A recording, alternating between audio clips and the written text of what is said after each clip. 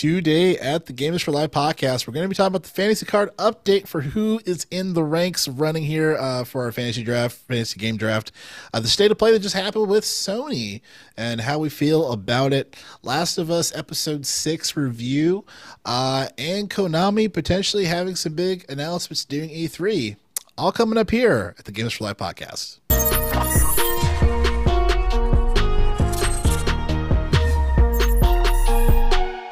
What is going on, everybody? Welcome to the Gamers for Life podcast. We're each and every Friday/Saturday discussing all things games. I'm one of your hosts, Jarrell. With me is my co-host, Arthur Thomas. What is up, man?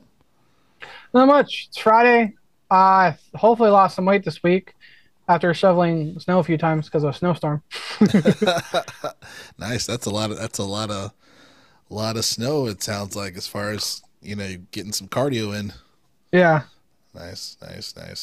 And of course, we got my man Church in the building here. What's going on, man? Nothing much, man. You may have snow, Arthur, but we have the rain.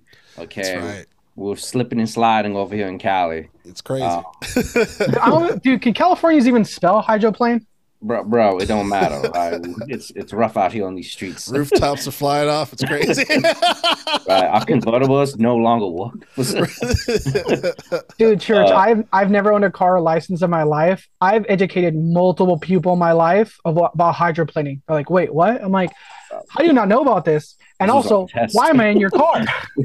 There's way too many people that shouldn't have a license. I'll say that. I was educating my coworker about hydroplaning on our way to a work meeting while we're driving, and I'm like, oh yeah, stay in the lane and the treads behind the car. Stay in the treads from the car in front of you. Why? What do you mean why? Like, cool. Let me just I've never got a license. Educate you how to not die in the rain. Yeah, it's like you don't have to go 60 in a 30. It's like, what the fuck?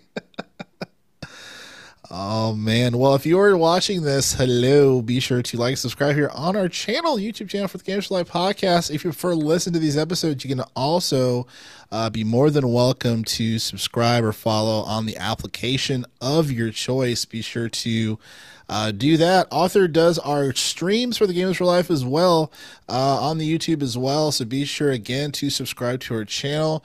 And if you want to check out anything else, say some of our old school episodes, audio episodes, or videos, you can check everything out by going to linktree.com/Gamers for Life. The number 4 life is our one-stop shop link to all of those things. And here at the Gamers for Life podcast, we read the news while you can watch or listen the way you choose by clicking on the links of the time code within the description of the episode, so you know what's going on, and you can just listen to or watch what you want specifically, or you can just hang out with us here at the Gamers for Life podcast. And speaking of some things going on, I have an update from our fantasy draft for the Gamers for Life. It's our first one here for the show, and some things are happening. So previously, Arthur was off to a good start with leading the way, but that the reins has been taken by Church himself with Octopath Traveler. It has an open critic score of 86, meaning he has 16 points there. And then Like a Dragon Ishin, it's leaning around 80 on open critic. So right now he's leading the way with 26 points, and he has Destiny Lightfall's out next week as well. So it's crazy. He's coming up pretty quickly. Arthur at 18 points. Atomic Heart, which we'll talk about later in the show, it's got a 74.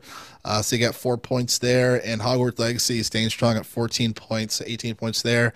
I got the good old 0 because my awesome games aren't out yet. But how does it feel, Church, to be leading the way when Arthur was leading the first 2 weeks? First of all, I like to thank God. I like to thank my main man.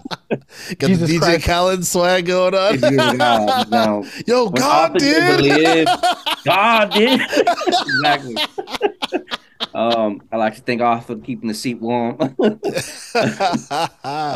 No, man, it feels good. I mean, Arthur had a good lead with Hogwarts. Surprising lead with Hogwarts. Surprisingly good lead. I'm still happy. Hey, you take the reins. You've earned it. I'm just sitting here like, man, he might be injured, but Brock Purdy, you're a pretty cool guy, Hogwarts. It feels good, man. And I think Lightfall, I'm in a good, you know, I'm gonna go. Lightfall is gonna be good too. In the next couple games, I think I might pull this off, man. I don't know. I'm feeling pretty good.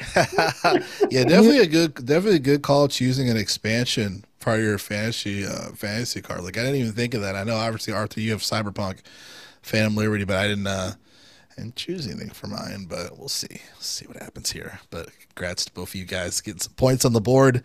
Looking forward to Sons of the Forest, which should be I want to say it should be out next week if I'm not mistaken, but I guess it's the most played game on Steam past Hogwarts right now, so people I guess are excited for that. But Hey, Hogwarts 12 million in sales. Who'd have thunk it? yeah. Hey, look here. Who thought? Not me. Not us. I know, bro. Not I. We're hating on Harry Potter. Are we adding more games to Fantasy Critics? Because we have the bid feature, by the way. Yes. So I think if I'm not mistaken, once there are some new games coming out, then we can start bidding on them. And I think that's how we fill up the rest of our regular card, if I'm not mistaken. So, yeah, so that will be interesting. We'll see what happens. And speaking of games, that we can potentially look to bid on or whatnot, for the start of this show, the PlayStation State of Play did debut earlier this week. Let me first throw it to Church just to get your thoughts on the State of Play, man. How do you think they did? I mean, overall, kind of disappointed. Just, I mean, I guess the premise was this is a third party, State of Play, and we're going to do PSVR too. And I think they did brought the stuff that you were interested, and they really tried to sell you on PSVR 2. I don't know your format if you want to just go down the list. But overall, it was kind of just overall things, because we don't have to hit every game. Yeah. Yeah, man. Yeah, I thought it was mid, right? The PSVR 2 is like, dang, man, like another game coming to PSVR 2 is like it was on PSVR 1 or the Oculus. So it still has my same thoughts. I think Capcom's presence was pretty good. I was excited for that. And I guess the big takeaway from the show was Suicide Squad. And right. This is why I'm gonna spend my thoughts on it because it's on my fantasy pick. Right? There you go. That was the one that I said. That was the one that I said. Fuck you! It ain't coming out this year. So, we gotta talk about it. I saw a counter pick. I'm like, oh, that wasn't me. Okay, that was Joe. That was me. That was me. And he's probably happy right now. I'm staying strong. Well, what are your thoughts?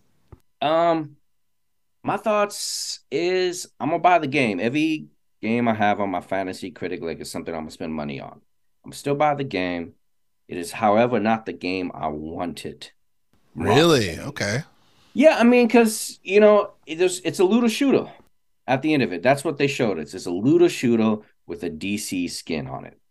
Inherently, that's not bad. I'm attracted to those type of games. It's very colorful. The traverse and the gameplay, the movement looks fun. So I'm like, okay, maybe it's fun to play. The shooting seems to be not as impactful as I want it to be. Yeah. I'm just like, I don't know, man. Like, this seems like Avengers Part 2, Anthem. Yeah. I think the overall takeaway is this is a digital buy for me because they confirmed that this game does not work offline. Like one of the live service. It's a live service game. So I'm like, yo, digital purchase because as soon as they shut everything down, like the disc is going to be worthless. Right. So might as well just buy it like this way. And I'm just hoping that the package we get is a complete experience of a story. And if we get bonus missions at the end or additional characters, it's just icing on the cake. I don't have faith in the later part of the game series just because of what I've seen with Anthem, Marvel's Avengers. The support afterwards has just always been terrible. I really can't think of a successful one after Destiny 2. And that started off on a bad note. Like, I don't know if this gaming model works in a way where players are happy with the product. The companies may be happy with the wallets, but I don't know if the product for the gamers is ever, what is a successful one? I can't tell you outside of Destiny. And that's, that's a golden egg, I guess so. But it looks good. I like the character animations. It looks beautiful. I think it has a Rocksteady quality in terms of like the cutscenes and the graphics. Let's see if the gameplay holds that, because like Arkham Knight is very in depth. I played that game this fall. It's like the details that went into it. I'm expecting something very similar with Suicide Squad. I just hope they deliver on that front. My last thoughts on it would be what was it? It escapes me. I'm kind of curious about like the additional characters they're going to add into it, man. Yeah. But I'm worried because the internet is toasting it. They're flaming it up. They don't want the battle pass. They don't want the store. I'm like, I don't want it either, man. Like, I need to win. So I need this to be like the best version. Like how Overwatch had like the best version of loot boxes. I need this to be the best version of a looter shooter. And maybe that's a hot take, but I think Overwatch had the best version of loot boxes. But okay. What about you, Arthur? What are your thoughts on the state of play? Give it to me. From the outside looking in, as a guy, as somebody who doesn't on a Sony console, I'm half interested in the VR2. I liked it in terms of a pass fail. It gets a pass. If I had to do a grade, C plus B minus asterisk, because one of the things I was going to say that I liked coming off our last conversation was a lot of the PSVR 2 games. However, because I don't have my ear to the ground as much with the VR2 stuff, I did not know until Church said that a lot of the games debuted are just ports from the VR1 to the VR2. And again, this being Sony does not have to do upgrades. How much will it cost? Is it, again, do people have to pay for the game twice? Is it a director's cut? You know what I mean? Of course, the director's cut quotations me being a knock at Death Stranding, where the famous director's cut. Kojima saying, "Yeah, there's nothing new about this game. Why are they calling it director's cut? I'm the director. It's not a director's cut." Right. But so that was one thing. Again, unknowingly, I liked about the VR2 stuff. So I didn't know a lot of that was from the port. Overall, I liked it. One of the things for me that I thought was interesting was Baldur's Gate.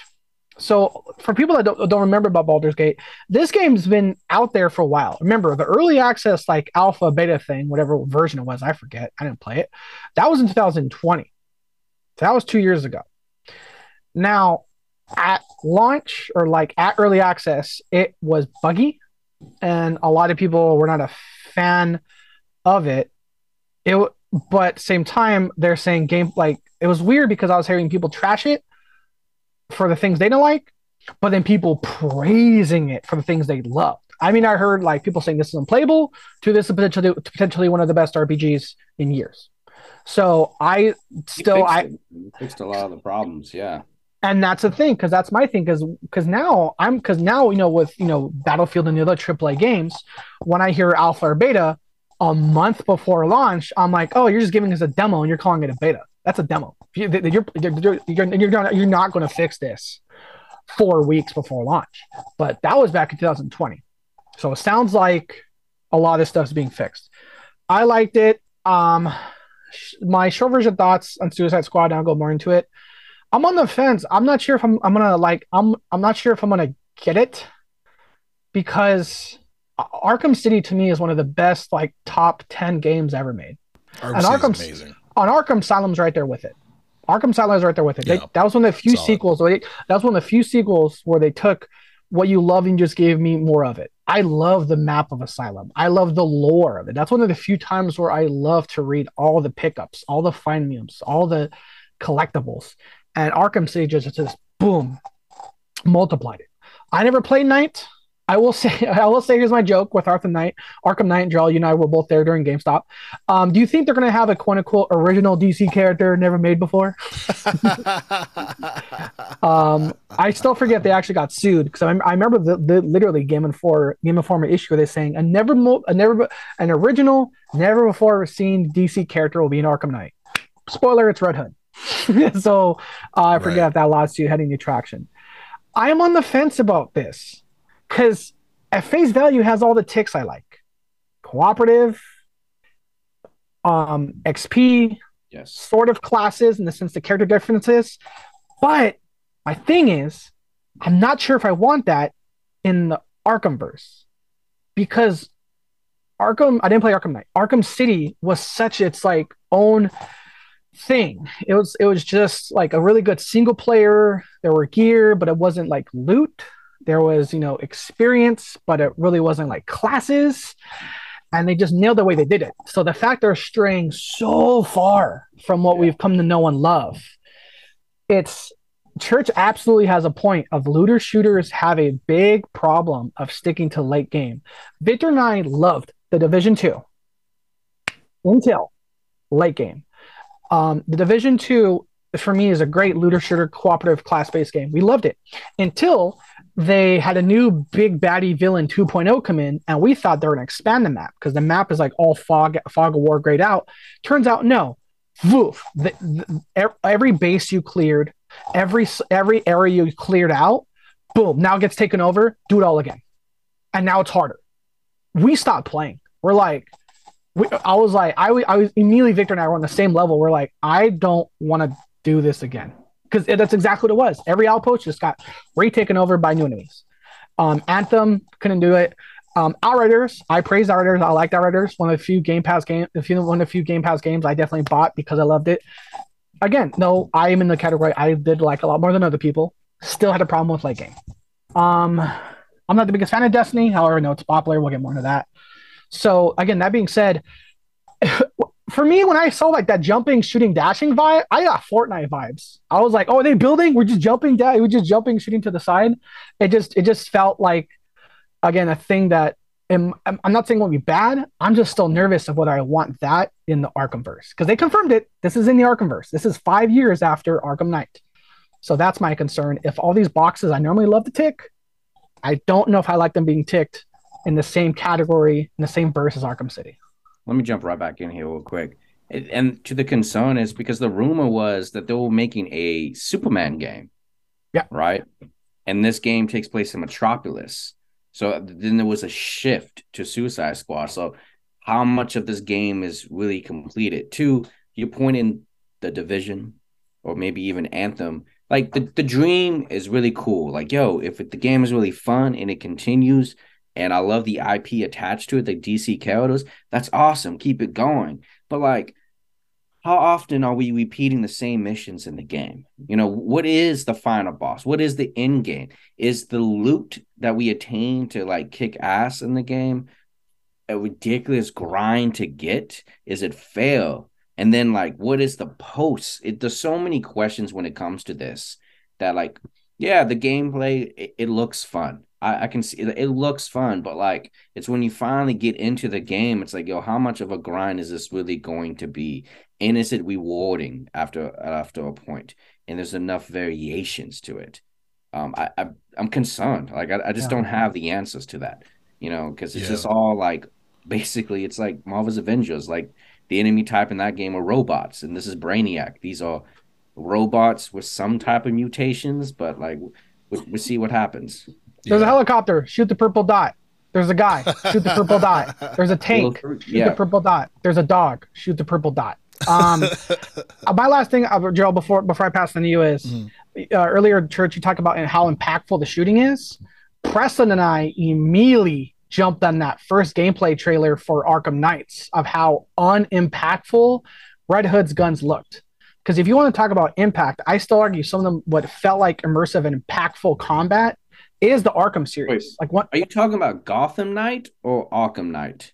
Because Red Hood and Arkham Knight. No, sorry. The cooperative one, Gotham Knights. Gotham Knight, okay. And because Preston and I, because when they first debuted the gameplay trailer for Gotham Knights, that was one of the first things both Preston and I noticed was how unimpactful Red Hood's guns are. It's like he's shooting like in the game, in the lore, he's shooting rubber bullets. But I'm like, okay, but do you have to make it feel like he's only shooting rubber bullets? Whereas again, in terms of like immersive, impactful combat, Arkham City, and I never played it, but Arkham City, the Arkham games is a champion of that. We all know once you get your combo to a certain level and your punches start dealing double damage, you feel it. The enemies fly back more. The timing's there. I didn't really feel that from this. It felt like just shoot till they die, like bullet sponging till they die. So again, it's things I might give a pass elsewhere. I don't know if a lot of people, including me, are gonna give it a pass here. My bad, Joe. Yeah, especially last point, sorry, especially at the $70 Sorry. price tag. Gerard, go ahead. That's Oh, no worries, no worries. No, you guys are cooking. No, so I'm gonna work my way backwards, just so Yep. we're on Arkham Yep. Knight, and I'll work my way backwards. Okay. So yeah, watching when it comes to the Suicide Squad, because I was able to play all three games, from Arkham Asylum, City, and Night. A lot of my concerns, I kind of share the same concerns with you guys. One of the things that made Arkham Knight, I think, not the worst of the three, but definitely had a damper on it, is that during the gameplay, I feel like the team kind of got lazy with a lot of the things you do in the game. So, like with Arkham City, you had a bunch of different like bad guys lined up, like for example, like the Mr. Freeze level in Arkham City is incredible. The boss battles with like Killer Croc was amazing. The fight with Clayface and all that stuff from the previous games, just really good stuff. And then also obviously the fighting the bad guys and whatnot. But from Arkham Knight, a lot of the issues, or one of the big issues for me, was there was a lot of filler assignments versus like really well thought out different things for you to play as Batman. So like one of the biggest things was the tank battles. There's like a numerous amount of ridiculous tank battles in Arkham Knight. It's just literally busy work. It kind of has nothing to do with the story of the game. It's just, there are these tanks around Gotham City. Take out the tanks. So when I saw tanks in Suicide Squad in that trailer, I kind of got PTSD. I'm like, oh my God, there's tanks. No, please no, they're not doing tanks again. So I do agree as far as for some of the jankiness, as far as like for the gunplay, because when I saw the swinging, I was like, oh, okay, if there's some swinging in the game, like I'm familiar with that from like Arkham Knight. But then when I saw like the third person view like gun thing, I was like, okay, that looks kind of janky to me. I don't know how smooth of experience that's gonna be. Yeah. So I guess I'm worried about how thought out these boss battles and these different things in the game for players to go through, how well thought out it is, because I feel like that was one of the strongest points for the Arkham series. So for Suicide Squad, I do like that it's within the same universe as like of the Arkham series, because I guess it's supposed to be 3 years after Arkham Knight. 5. But it's a 5? Okay, 5 years after Arkham Knight. But I'm hoping, I'm curious how that story is gonna play out. But as far as like when it comes to like the battle pass shit and all that stuff, like it could kill the game, So I'm like, okay, we'll see. Oh, and to me the game isn't coming out in May. I call bullshit. I think the game's gonna be pushed back to September, may possibly be pushed back to 2024. I know it says May 26th. If it does come out May 26th, that's great, because that's 3 days after my birthday. But it's not coming out May 26th. People are like, we saw gameplay. Yeah, been there, done that. Done that, my guy. I just don't believe it. I just think it's going to be pushed back to a degree. But so tracking backwards, I want to talk about some of the things that struck out to me. Street Fighter 6, I think it does look pretty good. And obviously some of my fantasy cards, so I want it to do well. Were those 2 new characters in the trailer? I believe so, because I've never seen them before. No, only one. Only one was new. Was the one new? Okay. No, here's the thing, real quick. One was a new character. The other was Cammy, which is with a different look. Instead of that sleek, supposedly controversial green unitard, now she has like a not super revealing thong. So Arthur wants to see more ass on Cammy. Is that what I'm hearing? I'm just saying there's multiple. There's multiple. Like I follow multiple cosplayers, and sometimes every time that character's cosplay comes up, there's reasons why I can't open up. There's a reason why I can't open up Instagram in public anymore. I'm like, oh, it's a cosplayer. I swear, it's a cosplayer. Well, I like the new character. Is the new character Lily? Is that the one? Lily? Yeah. She's cool. I like her. Yeah. I took notes. Yeah. So yeah, I think it's gonna do well, especially like if they have any like Evo. I'm sure they're gonna have like an Evo tournament or something this year. So I know Sony owns that technically, so I think that'll be a win for Street Fighter for them to have Street Fighter. I think when it comes to they now the funny thing is that Mortal Kombat 12 they did announce that it's coming out this year. So I think for players like me, where they can kind of dip between the two, you know, that might potentially be a little bit of a damper as far as people maybe going to Mortal Kombat versus going to Street Fighter. But I think you're gonna have a lot of players playing both, and then obviously those folks that are hardcore Street Fighter fans, you know, I think it'll be fine as far as for the game. So but yeah, overall the game is looking good. I know there's a lot of like just kind of like things making fun of like the logo because it was basically like a template of fucking Adobe. It was the You know basic what? Adobe font. I ain't gonna let you slide because you got that on your fantasy critic, man. In terms of Street Fighter 6, I think. How do you think the single player would be in Street Fighter? Because I think that's what's gonna drop the score, and I think I'm gonna counter pitch Street Fighter 6 against you because You already counterpicked Armor Core. here's my justification, man. I think the single player campaign component is gonna drop it because do we expect the single player experience in Street Fighter 6 to be better than what Mortal Kombat 9, 10, and 11 has done? That's the golden standard when it comes to these fighting games. Like in terms Yeah. of storytelling, like what do we expect from that open world go to this dojo and fight somebody? Like, do we expect that experience to be better than Mortal Kombat? Like, what?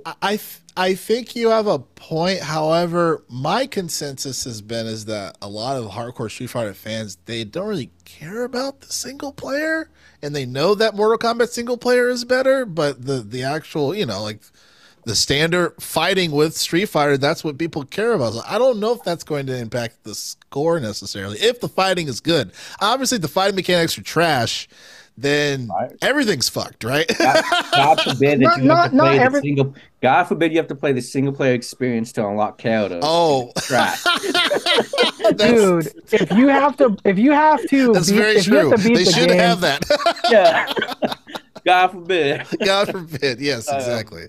No, Um, that's I a was really gonna good say point. if you have to beat the game to unlock like the Fortnite model of Chung Li in Street Fighter 6, y'all about to diamond that game. Arthur got a platinum and he has an Xbox. I don't understand it. I'm just Where did this come I'm from? Yeah, like, I'm just saying PvP? there's one thing that Street Fighter will never let you down, and that's called character models. I appreciate them sticking to their roots. That's all.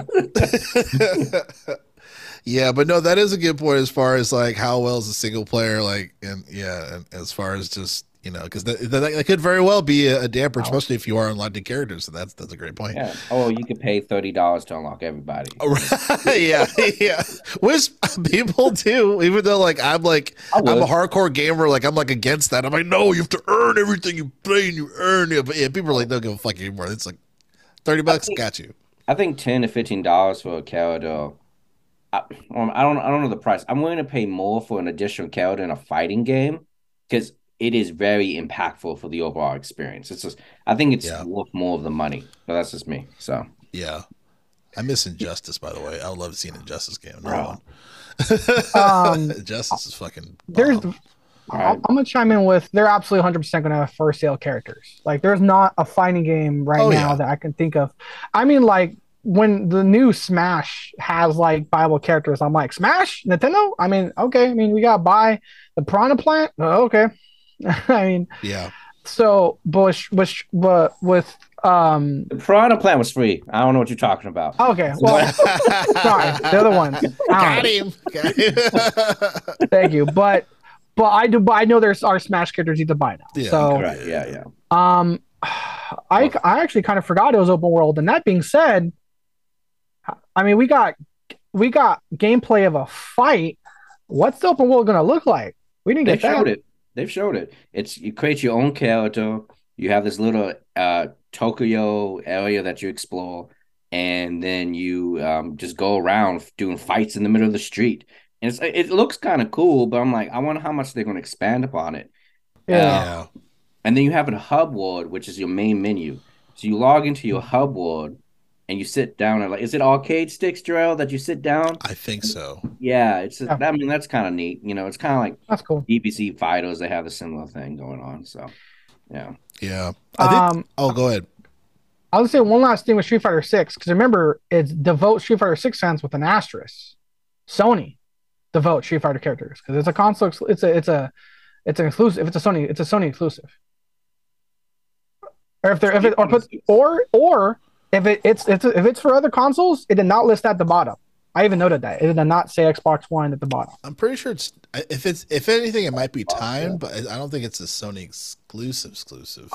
Because that was one thing I was curious about because at the last because the last frame when there's like Yeah, they'll when tell there's you like the platforms, right? because when there's like the movie equivalent of PG-13, you see all the little small writing stuff. Yeah. For the game, it shows at the bottom all the consoles coming out for it. It only said PS4, PS5.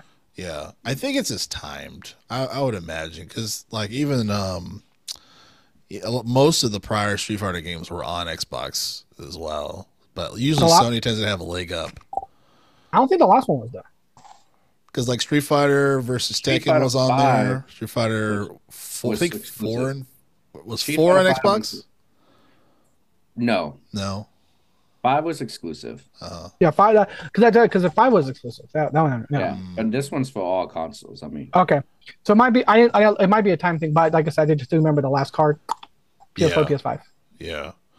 I think my last note on the state of play, since I'm working backwards as far as for VR, I feel like it's a lot of the conversation that we had from the last episode, right? As far as just you're paying almost the price of another PlayStation 5, and you're getting a port machine, and it's exactly what Church talked about last episode as far as like he wants an immersive PlayStation experience, like have some in-depth well-developed games for the VR, but I feel like they're kind of doing more of the same, versus like they have this plan, they have this vision, this plan of this amazing high technology experience, but they're not there from like an actual sense of where they're at. So you have ports, you have things that are from other consoles, you have all this stuff, but it's like, yo, I paid almost a second PlayStation 5's worth of money for this experience. Like what is the, like how much is the investment going to be? You know what I mean, for this. So I don't know, man. I'm a little weary about it. I'm kind of getting old school Sony bullshit vibes as far as just like this seems to be cool right now, but are you really going to lean onto this and expand onto this? Because they already talked about plans for they talked about plans for the PC as far as like we want half of PlayStation's catalog to be on PC by 2025, and it's like, okay, so what's your plans for VR though? It's like, why do I know more about the PC plans for Sony than I know about PlayStation VR that just came out? Like, I think obviously it's smart for the state of play to show games a day after the release of the VR. I think that's very smart. For what I saw, I wasn't really impressed. Really, I mean, there's a couple of games that seemed kind of fun, but I don't know. I don't know. I mean, I know, Church, you're definitely the first of us probably that are really considering jumping the gun and getting a PSVR 2. I mean, what were your I guess you just talked about your thoughts, but I mean, is that, I guess just to ask you that, is that still the case? You're still planning to get a VR 2? It's still the case to get one. But it's not on the point where I would recommend anybody to go out to get one. There's nothing, and that's what's concerning because we have these ports, which could be great games, but why am I? And I get that your headset is technically better than the competitors. The power, the 4K, the HDR, whatever, right? But what's on the horizon besides Horizon, right? So I don't know how you plan to support it in the future. And that's kind of my problem with Sony right now overall. I don't know what is on the horizon in the portfolio that's coming out. But PSVR 2 is just like, okay, I got it, but what next? Is this a PSP Vita that is not really supported, but the people that got it have these niche indie games, Right. like Europa that really loved it while it was going. I don't know, but I'm willing to shell it out and just report back to see if it's worth it. Yeah, that's true. That's very true. And then yeah. there's a few more things on State of Play I want to talk about because remember with E3, with the future of E3 being who knows / canceled, we're gonna get used to like more conferences like this. There are a few things I want to mention that I did like from it that I thought were worth mentioning. There's one game I don't want us to ignore. So the other thing I wanted to mention, Jarrell, you have Sons of the Forest, right? Was I the only one who thought that game they were showing was Sons of the Forest, and then surprise, it was Green Hill? I thought it was gonna be I thought it was gonna be the Forest, the VR, and then it was the called the Green Hill game. Oh, you thought it was Sons of the Forest?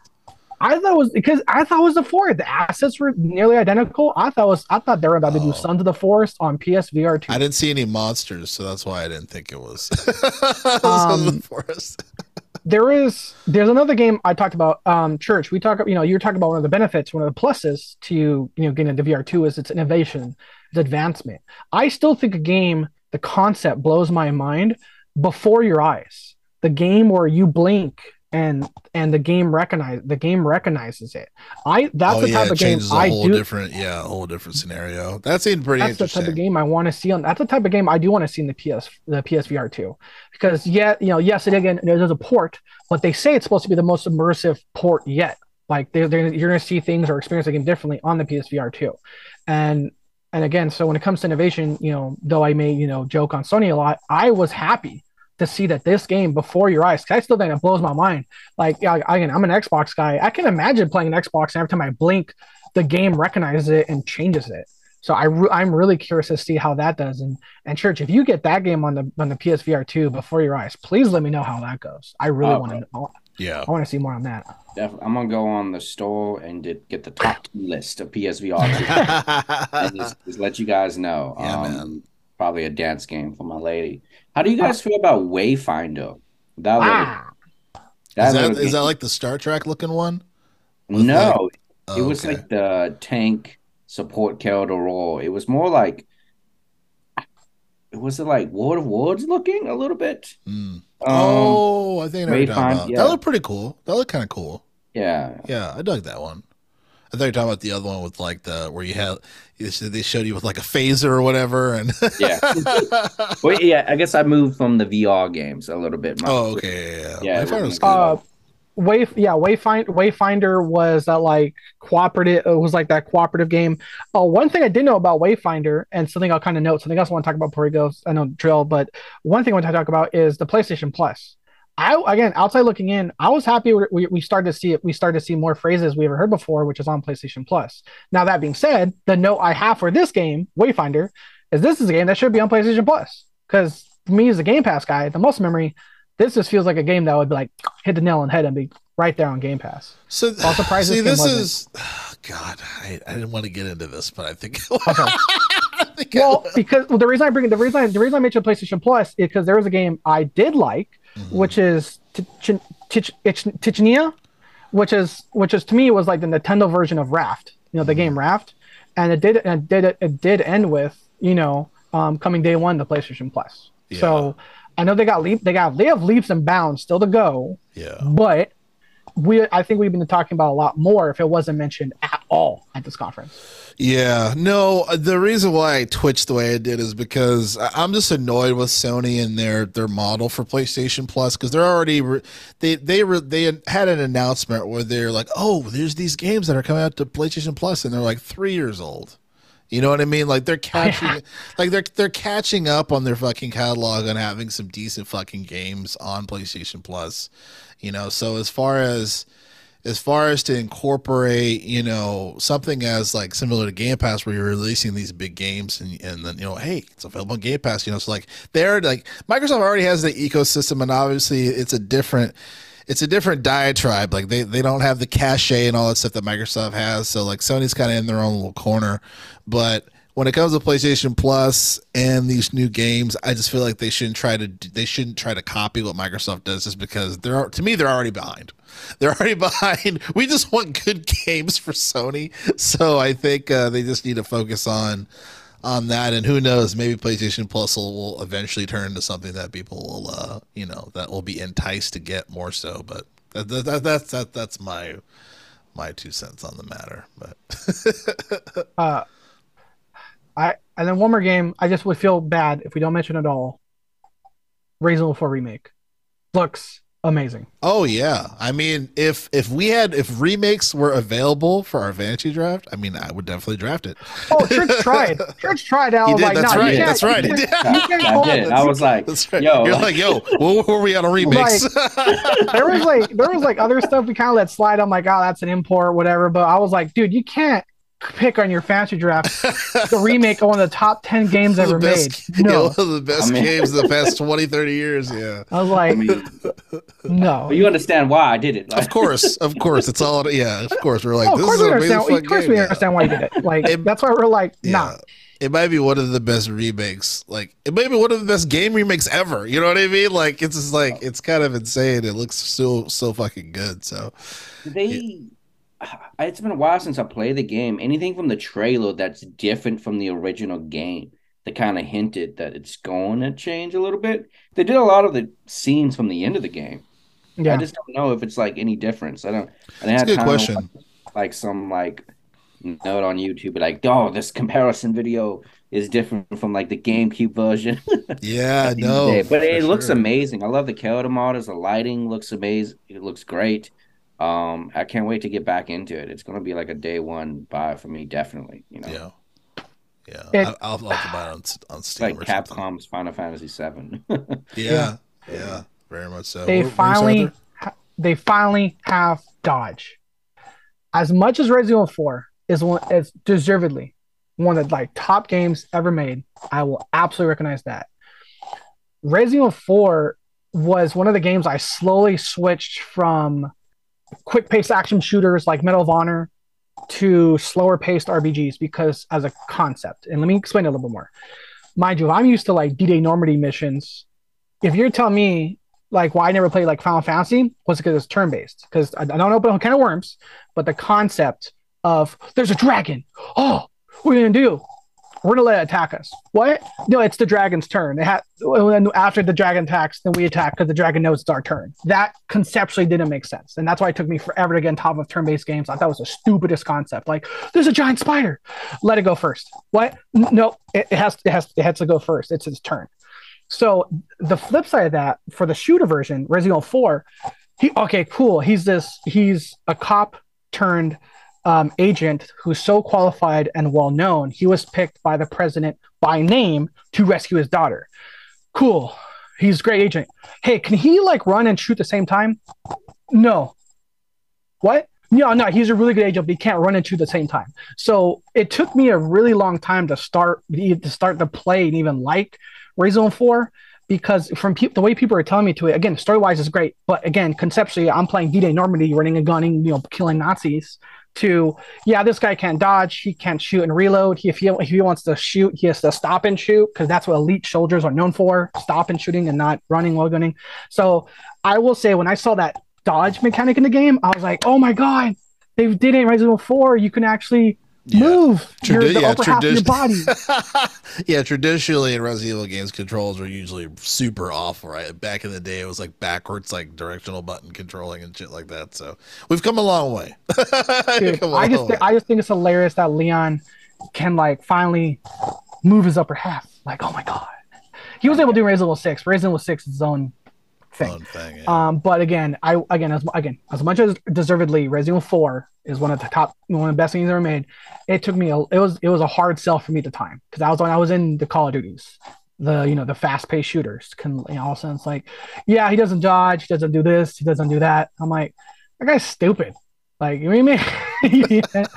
So I just thought it was awesome when I saw Resident Evil 4 remake and he can dodge. I thought that was like an awesome thing for me. Strafe, if you will. Strafe. Yeah, definitely. Well, so sticking to PlayStation, specifically PlayStation IPs that are on HBO, Last of Us, in episode 6 came out, obviously, as the most recent one. And a pretty solid episode. However, I feel like it is going to be... This next episode, the episode after this, is going to be a huge testament to the series, but I'll stick with episode 6. As far as just for my thoughts on the episode, I thought it was really good. Definitely showed some great acting chops from Pedro Pascal. And then obviously the relationship of Ellie and Joel, really seeing that connection, that connection of just kind of seeing where one, she's kind of becoming more not self-aware, but just from the things that Joel taught her, keeping watch and all that stuff, being aware, being able to kind of handle her own, she's slowly but surely getting into that notion. And then obviously the one of the biggest parts of the episode of finding Tommy, same as Tommy, right? Tommy, is his brother. And then that whole storyline, right, of him, having a fucking family, the kid and everything. I think my favorite scene, which is sorry, a plane's flying over my head. But one of my favorite scene was just really him kind of confessing to Tommy as far as just like, I don't think I can do this. Like, I need your help, and him kind of discussing just like him freezing and being afraid and whatnot, and just really giving a class A performance. Pedro Pascal, talking to Tommy after they had that last argument in the bar where was saying, I'm gonna have a kid. He's like, well, I hope you're gonna be a good dad. And I was like, God damn, Joel, what the fuck? But and then obviously it's mirroring the sentiments of the game as far as he gets hurt, so Joel's fucked up by the end of the episode. But I thought the episode was great, but I'm really worried about the next episode. That's kind of where it left me. That's where it left me, because I was like, okay, based on the previews, which I won't discuss, but like, it seems like they're going into the notion of one, they're going to go into the DLC, the Left Behind DLC, right? So we saw that from the previews, which makes sense, especially because you have 4 additional episodes where we got to figure out what to do with the show. But then also you're going to get a hint of how Ellie will be solo, which will be a big testament to how people will potentially feel about the next season of The Last of Us. But those are kind of my thoughts. What were your thoughts, Church? Sorry. I took a bite of a chip. I apologize for my etiquette. No worries. So it is as I feel. It was okay. The episode number 6. I felt like what? I know. And they were building. They went so fast for the emotional buildup for things. I felt like a lot of things happened. I don't know if I really cared about the connection of like Pedro and Ellie. Oh, I forget the actress's name. Oh, Bella Ramsey. Bella. Yeah, I didn't believe it, man. I felt like, we escaped Kansas City the previous week, and then now we're here, and now we're just going through the phases. I feel like if they spent one more episode in town of really, or in the woods trying to really connect, I could have felt for them more characters a little bit more. They're just moving at a rapid pace. And I don't think it's unfaithful to the source material. I didn't felt that connection just with the amount of episodes we have. And that could be with the episode 2, or was it episode 3 where we just had Bill, not enough time with the main character, so to speak. It could be what they're doing in the next episode where they're deciding to go the DLC route, where it's like, okay, now we're over here again for some reason. Yeah. I wish they had more time to build that relationship, to have like that final moment. I think the town looked amazing. I'm glad they built real sets. It looked phenomenal. I like Tommy. I like Tommy's wife. I like the Pedro's like, man, I've been going through hell and back to try to get to you, brother.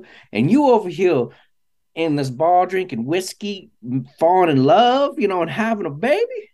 Like, and she's the reason why he didn't use the radio to tell him anything, right? So he's emotionally distraught because I'm happy to see my brother. I don't know who this woman is. And at the same time, she's the reason why I couldn't connect to my brother. She's the reason why he even met Ellie in the first place, why he was looking for the battery in the truck, to find him. So I think that was cool. It kind of led to that moment. I love the interaction with Ellie and Tommy's wife inside the house where she's trying to warned her, and Ellie's showing her like I'm not as slow as you think I am. Right. At the same time, and I did like the moment where like Pedra's like, "Yo, I think you deserve a choice," and she's like, "Let's go." Gives him the bag. I love it. That was a cool moment. I was like, "Yeah, that's the Ellie I know." Right. Yeah, so I don't think it's a bad episode. I wish it hit me more impactful a little bit. But I think gamers and fans of it are gonna love it. Yeah. Especially that intense emotional scene Yeah. in the middle of the episode. Definitely. What do you think, Arthur? I I wish I knew more people who are not gamers that are watching this show because I really want to know what they think. Because me, I'm loving it. Like I love this. I love this episode. We finally got we finally went from old man Joel to like a little bit of buddy Joel. Like, a little bit of buddy. He's your buddy. Yeah. Like I said, Church said that great tension dynamic of you feel you make a choice. Let's go, my guy. Yeah. You know what I mean? It was such a good, just these little moments. And dude, when she was like verbally holding her own, talking to Tommy's wife, you know what Joel's done? Yeah, he's killed people. So was Tommy. So was your husband. So was your baby daddy. You know what I mean?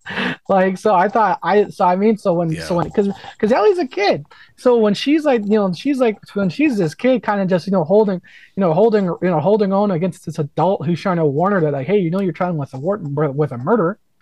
You're married to a murderer. Okay, we gonna play that game. Let's go. Yeah. I just thought it was awesome. It's kind of like the wall went up, almost like when Joel first met Ellie. You know what I mean? It's like that wall goes up, defense mechanism. Yeah.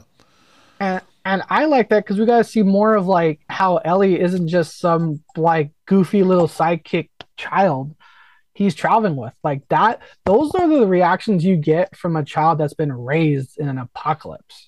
Like I mean, like the scene where when they're talking about his daughter Sarah, he's like, "Dope," and she was like, "Hey, look around, dude. This is the apocalypse. You think you're the only guy that knows someone that's died? Welcome to the club." You know what I mean? And like again, that's again because that is a character of Ellie. She's just not some like kid that was sheltered her whole life. That was like, here's the world.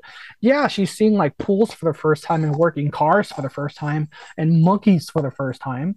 But she has grown up. She was born in this world that Joel was thrusted upon. And I like that we got to see a little bit more of that because those are the types of reactions and dialogue and script you get from a character again that was arguably born into this world versus a character like Joel that was thrusted into it. I do wish we got more of the town. I did like it, and I have a question. And it is related to the show, but I have a question. Again, spoiler for an old game. The town that we see now is this the same town that's in the sequel, Last of Us Part 2, or no? Yes. Yeah, same one, right? Okay. I wasn't sure because again, I've only seen these games through playthroughs, but like when I say that, I was like in the background of me playing Fallout or something. Like, oh, they got to that part, you know what I mean? So I was able to know if these were for sure the same towns. Okay, that's good because I like Church said, I want to see more of this town, but I'm thinking, okay, we know it's been greenlit for season 2. I want them to come back. And I'm like, okay, story wise, okay, cool, this is the town. But again, I loved it that we got to see Buddy Joel and Ellie versus old man stoic Joel trying to hit everything. I was a fan of it. Yeah. Now, the pacing, I kind of agree with, but again, this is why I just feel like to a point, almost every video game adaptation writes itself into a hole. Almost every single one. Again, how do you get 30 plus 40 plus hours of gameplay into 9 hours? And you got to trim the fats. You have to trim the fats somewhere. And again, that's just so. Whereas it's like, for me, it's this catch-22 where I feel like that criticism is absolutely valid, but again, it's like they wrote themselves into a hole. The same way I don't really jump at the bit for prequel shows because it removes tensions for me. Like this guy might die. Like I know for a fact he doesn't die here. Why are we showing 20 minutes of a guy almost dying when we know he's not going to die? So when it gets into like writer again, they write themselves into a hole. In this case, write themselves into a condensed version. that's where I'm mixed with it when it comes to the pacing. See, I don't know if I agree that they wrote themselves into a hole. I think I don't. At least I don't agree yet. I think when it comes to this next two episodes, I think I might have a different opinion. But I mean, I think there was a lot here. Like there, especially when it comes to, Tommy doesn't. He doesn't. We have to remember that like Joel's like ex-military, right? So even though that he has a history of killing even before this pandemic happened, and Tommy might be ex-military too, but it affected Tommy in a way where he's trying to really get out of that. And that's kind of one of the things that I liked about the episode too, was where it's like, look, I don't want to, I can't keep doing this thing of just kind of moseying around killing people that are infected, quote unquote. You know what I mean? It's like, I can't do that. I want a normal life. You know what I mean? I want what you had, almost, in a sense. You know what I mean? So it's like, I kind of understand. I kind of liked that, I guess, that potential conflict that, Tommy had, and then that, Joel's kind of like struggling with, and things of that nature. Then obviously he kind of opens up to him on his notion of where he's at, so I think there was a lot to work with here. As far as for pacing, obviously I guess it could, it's subjective. It could be, maybe it could have been better, whatnot, but I thought there was a lot to juggle pretty well with this episode. But again, I'm kind of worried about this next episode. Like, I know they're going to dive into the Left Behind DLC. You're going to really start exploring, at least from if they follow the DLC, you're going to start exploring Ellie's sexuality. And then they're supposed to introduce Dina from Last of Us Part 2, who's supposed to be, Ellie's lover. So that should be interesting. But the main worry, that's not the worry that I have, though. The worry is the actual pacing, and the worry is dealing with Ellie as the main character, like, for that episode. Because I don't think Joel's going to be in the next episode. I don't think so. I think he's going to be lying on the bed or something. You know what I'm saying? So I think most of the episode is going to be Ellie. So to Church's point, as far as like, hey, how well do I connect with this character? This is going to be a definitely be critical to the future of the Last of Us series. I think we're really going to see that this next episode. So I'm not saying that Bella Ramsey is not capable of doing that, but depending on how the episode is written and shot, and how they merge all of that shit together, I'm very curious to see how the episode will be. So we'll see. But I think this next episode is going to be the riskiest episode they've made since episode 3. And episode 3, obviously, they killed it, right? Because they went slightly off script. They tried something new, and it was great. This one, they're kind of adding components, and they're potentially trying something new. This is going to be the big risk. So we'll see how episode 7 is. I feel like it's going to be a very mixed bag, but we'll see. That's kind of my worry there. So, any lasting thoughts before we move on? Yeah, I mean, I'm just kind of curious why they're doing this next episode in the placement, where it's at. This almost feels like an episode that should have been like between seasons, almost like a Doctor Who Christmas special, right? Just like, hey, just release it afterwards, for the fans, because it kind of kills the momentum that we kind of have at the ending of this episode 6. And then those are my final thoughts. I mean, I have the same concerns. I'm not really worried about Ellie's sexuality. It's just weird because it's like it's a flashback, but like, do we care about these characters that we're about to see?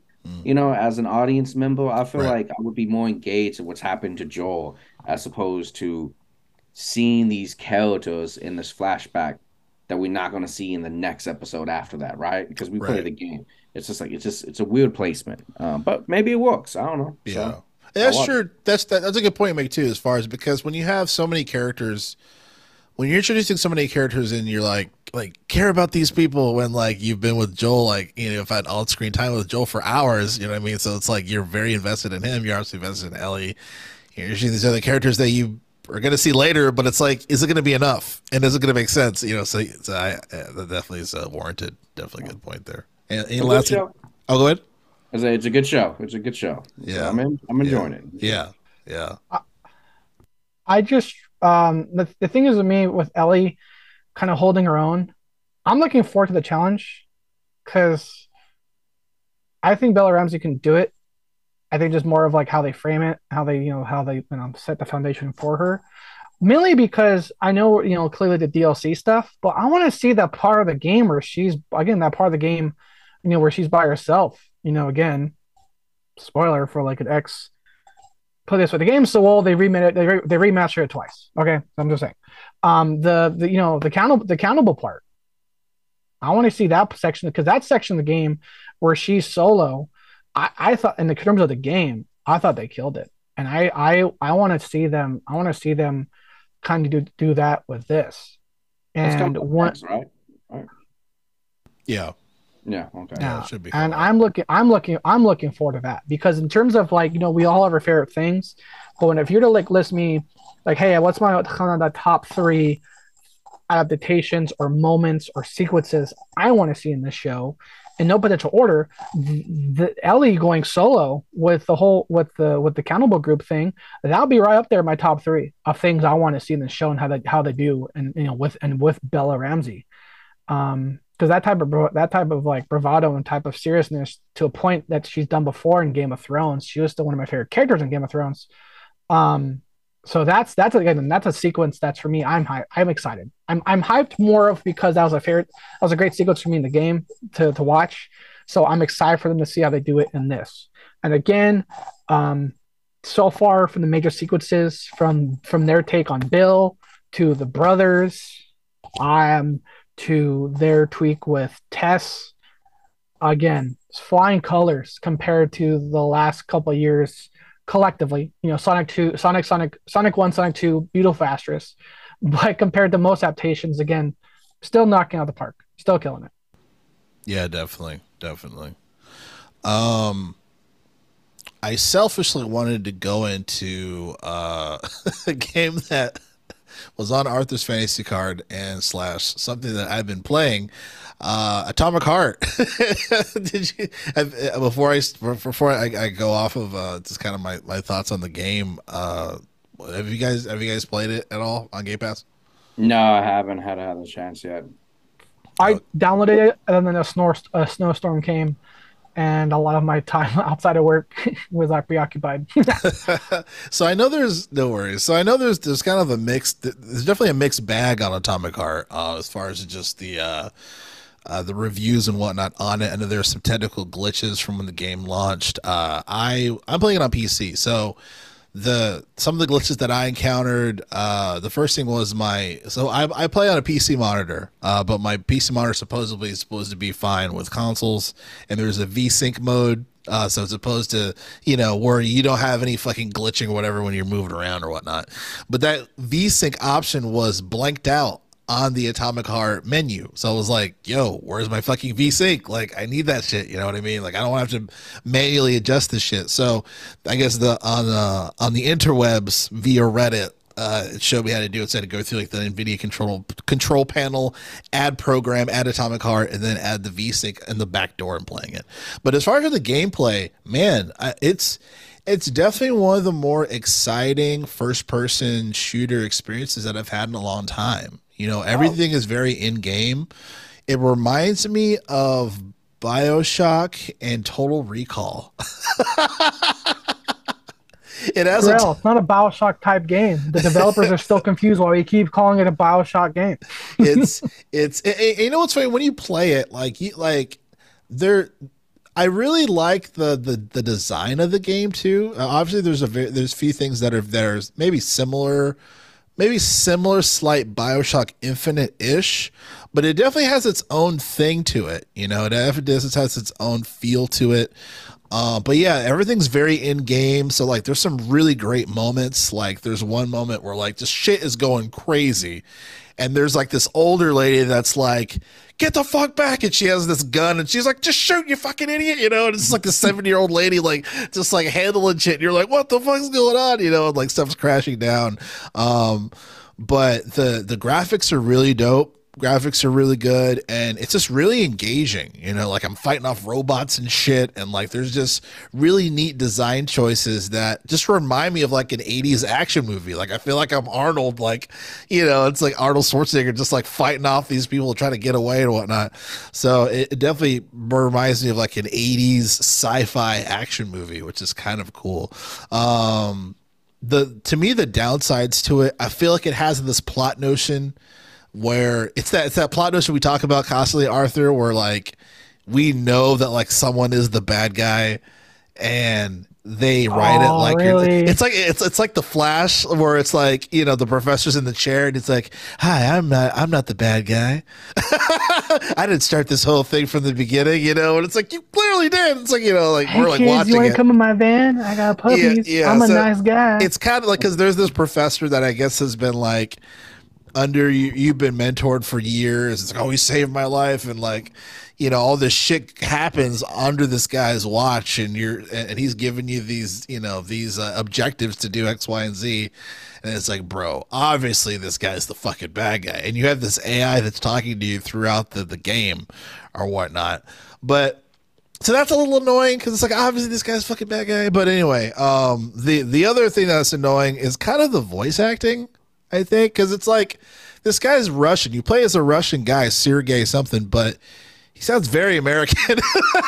You know what I mean? So it's just like, I wonder if it's just one of those American things where it's like, where, and correct me if I'm wrong, when it comes to Wolfenstein, right? When you say play BJ Blazkowicz, was he American, or was he a German guy? What nationality was he? Because was he a Russian or German dude? He was nationality in terms of flags, American. He was American. In terms of ethnicity, I maybe Germanish, because he was a pretty blonde guy. Okay, so that makes sense, right? This guy, like, you're not playing an American. You're playing a Russian guy who sounds very fucking American. So that was my other annoying thing, because I was trying to think. I was like, is BJ, because I was like, if BJ was like, say, Russian or something, like, I was like, okay, well, I don't know if I have an argument here, but if BJ was in fact an American, then that's the other issue I have with Atomic Heart, is that you play someone he's a Russian guy, like, he's not American, and he sounds very fucking American. So I'm like, damn, like, so that kind of takes me out a little bit of the experience, because everything else is very like Russian-ish, like everything is written, you know, like in that language or whatever, and there is a lot of everyone else in the game does speak English as well. So I guess it kind of takes me a little bit out of it. Like, for me as like an American player, it's convenient for me that everyone speaks American and has this vibe, but I almost like the notion of just like really leaning into this world. That's why I like Metro 2033 so much, is because like homie's Russian, like these people that are talking to you, like, you have to read the subtitles or whatever, but like they're speaking to you in English, but it's like they at least have like accents, you know what I mean? So I think that's kind of like the teetering line, where it's like, how further do we want to go into like the realism, I guess, around it, or just like, do we want it to be like subtitles, people just read subtitles, or they have the accents, or are they just all speaking American? So I think that's something that maybe kind of like, it pulls me out a little bit, because I just think my character's American when he's not. You know what I mean? So it's kind of a weird thing that I deal with. But as far as for the game in general, it's very fun. Like, I haven't played, I haven't played a first person shooter that long, experience wise, like really been invested in going back to playing like in a while. It's been a while. Like, I want to finish the game. I want to go back in and finish it, because a lot of these Game Pass games, I start them but I don't fucking finish them. But this one, I'm like, no, I want to go back and see what happens, you know. So it is a very engaging game. I recommend checking it out. I think I would say after the first like 45 minutes, you really start kind of getting invested. The beginning is kind of slow, where you're kind of like, okay, what the fuck's going on here? But once shit starts hitting the fan, and you start seeing the scenery and everything, you're like, okay, this is kind of interesting, actually. So those are kind of my thoughts. I recommend still checking it out. Atomic Hat. So Arthur, I know you mentioned E3 as far as like, is this even gonna fucking happen or what? And I wanted to talk about this article because Konami Oh, kind can of. I Oh, go ahead. Go ahead. Sly cut you off only for Atomic Heart? Uh, two things I want to mention. Number one, I'm happy I get to see.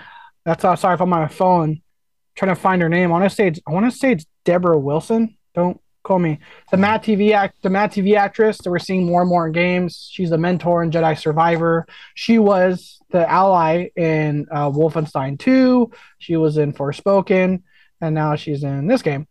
So that makes me happy. I like to see her. I like to see her in more things. The other thing with Atomic Heart, I want to joke on real quick, is was Polygon being Polygon, of Polygon writing the article, pretty much saying that quote Atomic Heart. The title. This is kind of the title here. Atomic Heart is twice as fun in easy mode, and I just thought that was hilarious. Here's a quick burb. Atomic Heart is a hostile game. You can only manually save at dedicated save locations. Yes, in 2023, you have to stomach an entire script's worth of juvenile, quote unquote, humor. The slim offerings of accessibility settings is a genuine disappointment, to say the least. But there's at least one way to make this first-person shooter a tiny bit more approachable. Play on the lowest difficulty level. I just thought that was the most like Polygon article of like, this game is hostile, and like real quick, like you can only save at manually dedicated save locations. Yes, in 2023. Yeah, that's all over the place. Have you heard of the game the game of the year last year, Elden Ring? You know what I mean? I don't think that game was just like a pause save wherever you want. But it also auto saves too, so that's half true. Like it also auto saves in various locations too, so it's not full manual save. Yeah, cool, but any Souls game, right? That's been any Souls game. I'm curious how Armored Core 6 is gonna save. But again, I just thought that one thing of like you can only save in certain locations. Yes, in 2023. I'm like, get out of here, God! Polygon just being Polygon there. I just thought that was a funny article I wanted to mention. Oh, were you saying, Church? I'm saying like that doesn't sound like a real complaint. Just like saving out some locations. I mean, like Doom Eternal, like it's mission based. You know, it's like you can't save until you beat the mission. So it's like it's all subjective to the gameplay. So I think it's ridiculous. Very true. Funny thing you chose that game because remember Doom Eternal also made headlines because it was a nod at game journalists that the easy mode was called baby mode, or they may have been Wolfenstein. So I might be mixing up my Bethesda IPs. Oh, that's Wolfenstein. Wolfenstein, okay. Yeah. And then And then the game wanted the lowest difficulty setting was pussy. Which I was like, that is hilarious. Oh, those names, what? Because I was playing Wolfenstein, I saw a baby. I refused. You're like, I'm not a baby. Move it back up. Nobody gonna know but me, but I would know. Drell, this reminds me a while ago we were talking about an article of Sony developing. We haven't heard anything from it, but remember Sony was developing a game assisted AI, and we're like, cool, finally a game journalist can play a game on normal difficulty. Yeah. That's hilarious. I thought I'd mention that of like what makes this what makes Atomic Heart bad to Polygon. It's only playable in easy mode, guys. That's hilarious. Yeah, I'm playing on normal mode, and I'm having a grand all the time. So like a champ, like like the majority of us. There you go. So as we were talking about E3, right? I know the past few episodes we were like, yo, like mad people aren't coming to E3. What the fuck's happening? But there is a company that is, and it's Konami. And apparently, word on the street, they are going to have some interesting announcements. And I want to read this article here. It's MSN.com, but says here, quote, according to a new report, Konami will make an appearance at this year's E3 and is looking to make a huge splash. Pause. Says here, Konami has a long, rich history of games Published dating back to the late 1970s, E3 was once the premier destination for the biggest game and console reviews of the past 30 years, but has run into a series of troubles, including data leaks involving personal information of over 2,000 media attendees. Even before COVID-19 pandemic made in-person conventions and possibility, big names were already dropping out of their usual annual participation in what was formerly the biggest event and gaming calendar. It's gotten to the point where Xbox, Nintendo, and Sony will not participate in E3 2023. Konami has seen its fair share of dramas over the years, primarily of its fraught relationship with its star game designer Hideo Kojima, the mastermind of the Metal Gear Solid series. According to the VGC podcast, Konami is planning to reveal a long-rumored remake of Metal Gear Solid 3 Snake Eater at E3.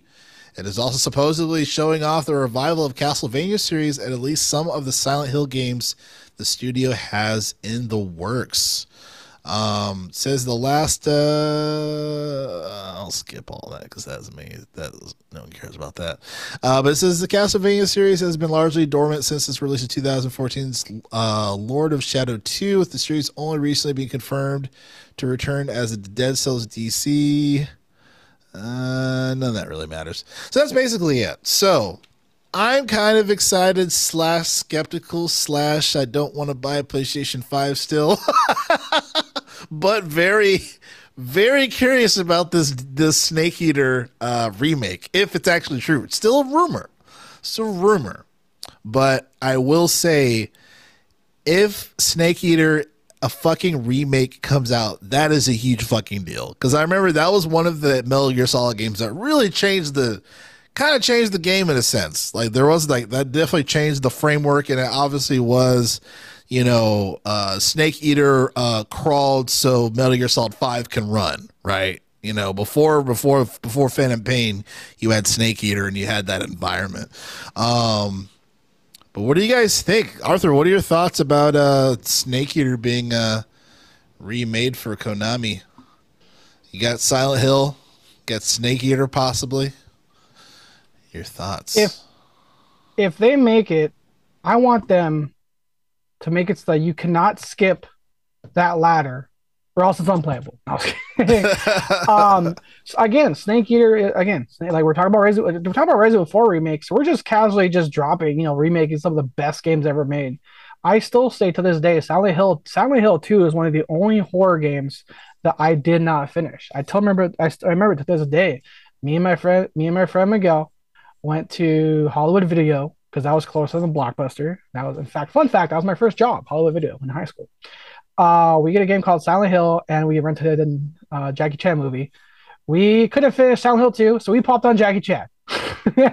When we were walking by a car, and a hand reached out from under the car and grabbed your foot, dude, we were losing it. But Snake Eater, man, that again, I'm curious. I kind of wish it was at E3, like a live E3, because I would love for Konami to like debut that, and everyone just starts chanting Kojima. But now it's not live, so I'm gonna miss. I'm mixed. At face value, I'm hyped, but I would just love for this to happen in person because I still love watching reaction videos. I still love watching when that camera pans during when the camera stays still in the frame, and for that Cyberpunk release trailer, and you hear a voice, "Get up, samurai! Boom! Come Keanu Reeves! We gotta see the bird!" Everyone loses their mind. So to know that this might get so for me, it's like not tainted, but just like like the kid in me is like a little upset that that if this is confirmed, it won't get debuted to a live audience. But that being said, dude, it's Snake Eater 3. I mean, it's Snake Eater 3. It's Metal Gear Solid 3. Let's go. I'm here for it. Church, your thoughts? Yeah, It's garbage. They released a pachinko machine recently with Snake Eater 3, right? Where they had like the updated some cutscenes or like current graphics for Metal Gear. I think so. I think so. You mean like an HD remaster or something like that, or no? It was for the gambling machine. They remastered the cutscenes. It was like a Snake Eater version of that. I don't know. Oh, I'm not privy. Google that real quick. Metal Gear Solid pachinko machine. I think they have updated cutscenes. In terms of Konami making a presence at E3, no expectations. It's Konami. they haven't been a factor in years is because they've been focusing on the gambling for so much. So I really don't think have any expectations. I'll be very surprised. Um, the idea of a Snake Eater remake is interesting because it's the room that Blue Point, the team that did Demon Souls. What other remake did they do? Oh my god, Shadow of the Colossus. It's rumored their next game is a Metal Gear Solid remake that they're making. So for Konami to do a Snake Eater remake at the same time, I was like, oh, that's kind of curious to see how that plays out. Um, I think for me, I mean, I'll play it, but it's not the remake that I would want. I'm a big Metal Gear Solid 5 fan. I think 5 really captured the pinnacle of the espionage genre. And I was recently just playing a download on PlayStation. There's like the stealth in that game. Nothing comes close to that. Yeah, it's incredible. Days. They mastered it. They mastered it for sure. Yeah, it's great. Say what you will about the story, it's great. So I would love a Snake Eater version of a game where there's a little bit open world. You know, imagine you land in the woods and it's like you got this landscape to, to explore and do the missions a little bit and sticking to the story. I want it revamped in that area as opposed to just a graphical update. That's that's what I would want, man. I think that's fair. I mean, that's what I want, man. Yeah, because Phantom Pain. I mean, it's like holy shit. Like there's so many ways how I can complete this mission. So yeah, you had a whole world to really fuck around with, and to do the objectives. So yeah, I think that is interesting, right? I guess it's a poor taste in my mouth too because Hideo Kojima is not going to touch this. You know what I mean? This is entirely Konami, so I think that's always something that I have to remember as well when they do these remakes or whatnot. Is where he's not going to have any 2 cents to make it, his baby because it's not really his baby anymore, right? So that. Because part of me was like, "Oh man, maybe I should get a PS5." And like, wait a minute, Jarrell. Kojima has nothing to do with this. Like he's chilling, and to your point, is it going to be a world worth playing, or should I just go back to Phantom Pain on my PC? You know what I mean? So right. It's Arthur, were you able to figure out about that pachinko cutscenes? Was I right? I looked it up. But what do you got, Arthur? I got Games Radar article from 2016. So kudos on Church for pulling this out of the hat. Metal Gear Solid 3 Pachinko is a surprisingly complete remake for better or worse. And one of the pictures of it is look at this. Greatest pachinko machine ever. Also, Konami is clearly remaking Metal Gear Solid 3. Look at the amount of footage. Sent July 15th, 2016. Clearly they're remaking it. But so this rumor, again, when it comes to Konami and Kojima, anything Konami, remakes, I don't hold my breath. Yeah. But yes, Church is absolutely correct. There, if you want today to experience a, for better or worse, Metal Gear Solid 3 remake, there's a pachinko machine out there. There's a pachinko machine that has all remade. And I think they're going to use the same. You think they're going to use the same assets. That is so fucked up. Bro, they did it with Metal Gear Solid 5 assets with that terrible zombie game. Oh man. God. I will say one thing to Church about Metal Gear Solid 5. Again, the story, it kind of like it is, I'm not saying as much as a riff like Last of Us 2, but the story divides like true, you can call it true or diehard Metal Gear Solid fans. But gameplay, espionage, I kept getting, I was trying to, because you get more rewards for like not killing people and being true stealthy, you know what I mean? Because that's the purpose of the game. I kept getting like docked because I was killing people, but I'm like with Victor. This is back when Mixer was a thing where you can stream directly from the Xbox. So I'm back when Victor was in Japan on base, and we were kind of like quote unquote hanging out, even though we're just watching a single player game, aka my Mixer. I was like, dude, Victor, you watched it. I didn't kill anybody. Turns out if you leave someone unconscious, face down in a pool of water, they drown, and you get a kill for it. Yeah, that blew my mind. There's details like that. That's like, woof. I mean, and hey, man, we're talking about Snake Eater open world, dude. If I can build Noah's Ark 2.0, let's go. I mean, right there with you. Like, oh, is that a crocodile? Oh, boop, boop, boop, boop, balloons. I just like some of the things, like the things you'd run into for snake eater, where it's like, oh man, I'm getting kind of hungry, and like you fall off a tree. Oh, you broke your leg. Oh shit, a snake bit you. And I'm like, oh god, I'm dying. It's venom in my system. I still remember playing Phantom Pain, driving past at the time. Like you can risk it because you're low level. It's a quote unquote high level based or jail outpost thing. I still remember like stopping on a dime when you heard, because remember you had to pick up the soundtrack as you went. You had to pick up the cassette tapes. I still remember stopping on bro. I still remember stopping on a dime when I heard "Take on Me." You know what I mean? I was like, "Take on," like swerve this car, like crashing. I'm busting it. Like, let's go get this. Let's go get this. I must have died like 6 times, and the game was clearly trying to tell me, "Hey, you're under leveled." I'm like, I don't care. I don't care if I die for another 10 hours if it means I get to listen to more "Take on Me" right now.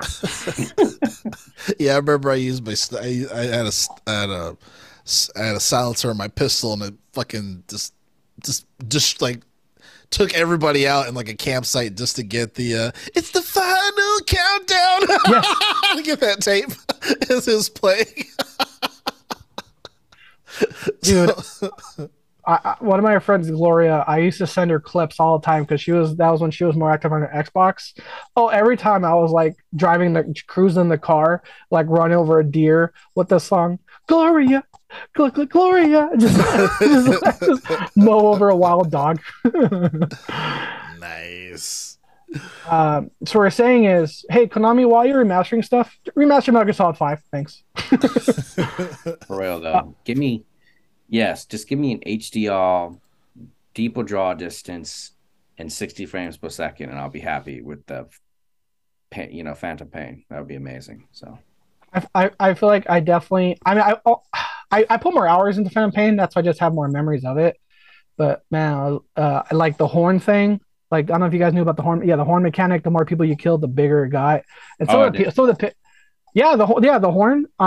The horn thing on your head. The more people you killed, the bigger it got. And once that word got out on that, oh dude, some people were a unicorn, my dude. Just like they were just genociding everyone they came across.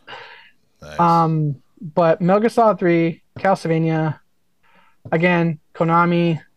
Again, you saw it there. Hey guys, there, July 15th, 2016 tweet. Guys, they remade the game. It's coming out soon. 6 years later, 7 years later, maybe. Right. Even with Kojima gone, the rumor mill and Konami stays strong. Yes, indeed. And the last thing here on the show is a developing story we've been talking about here on the show regarding to Microsoft and the deal.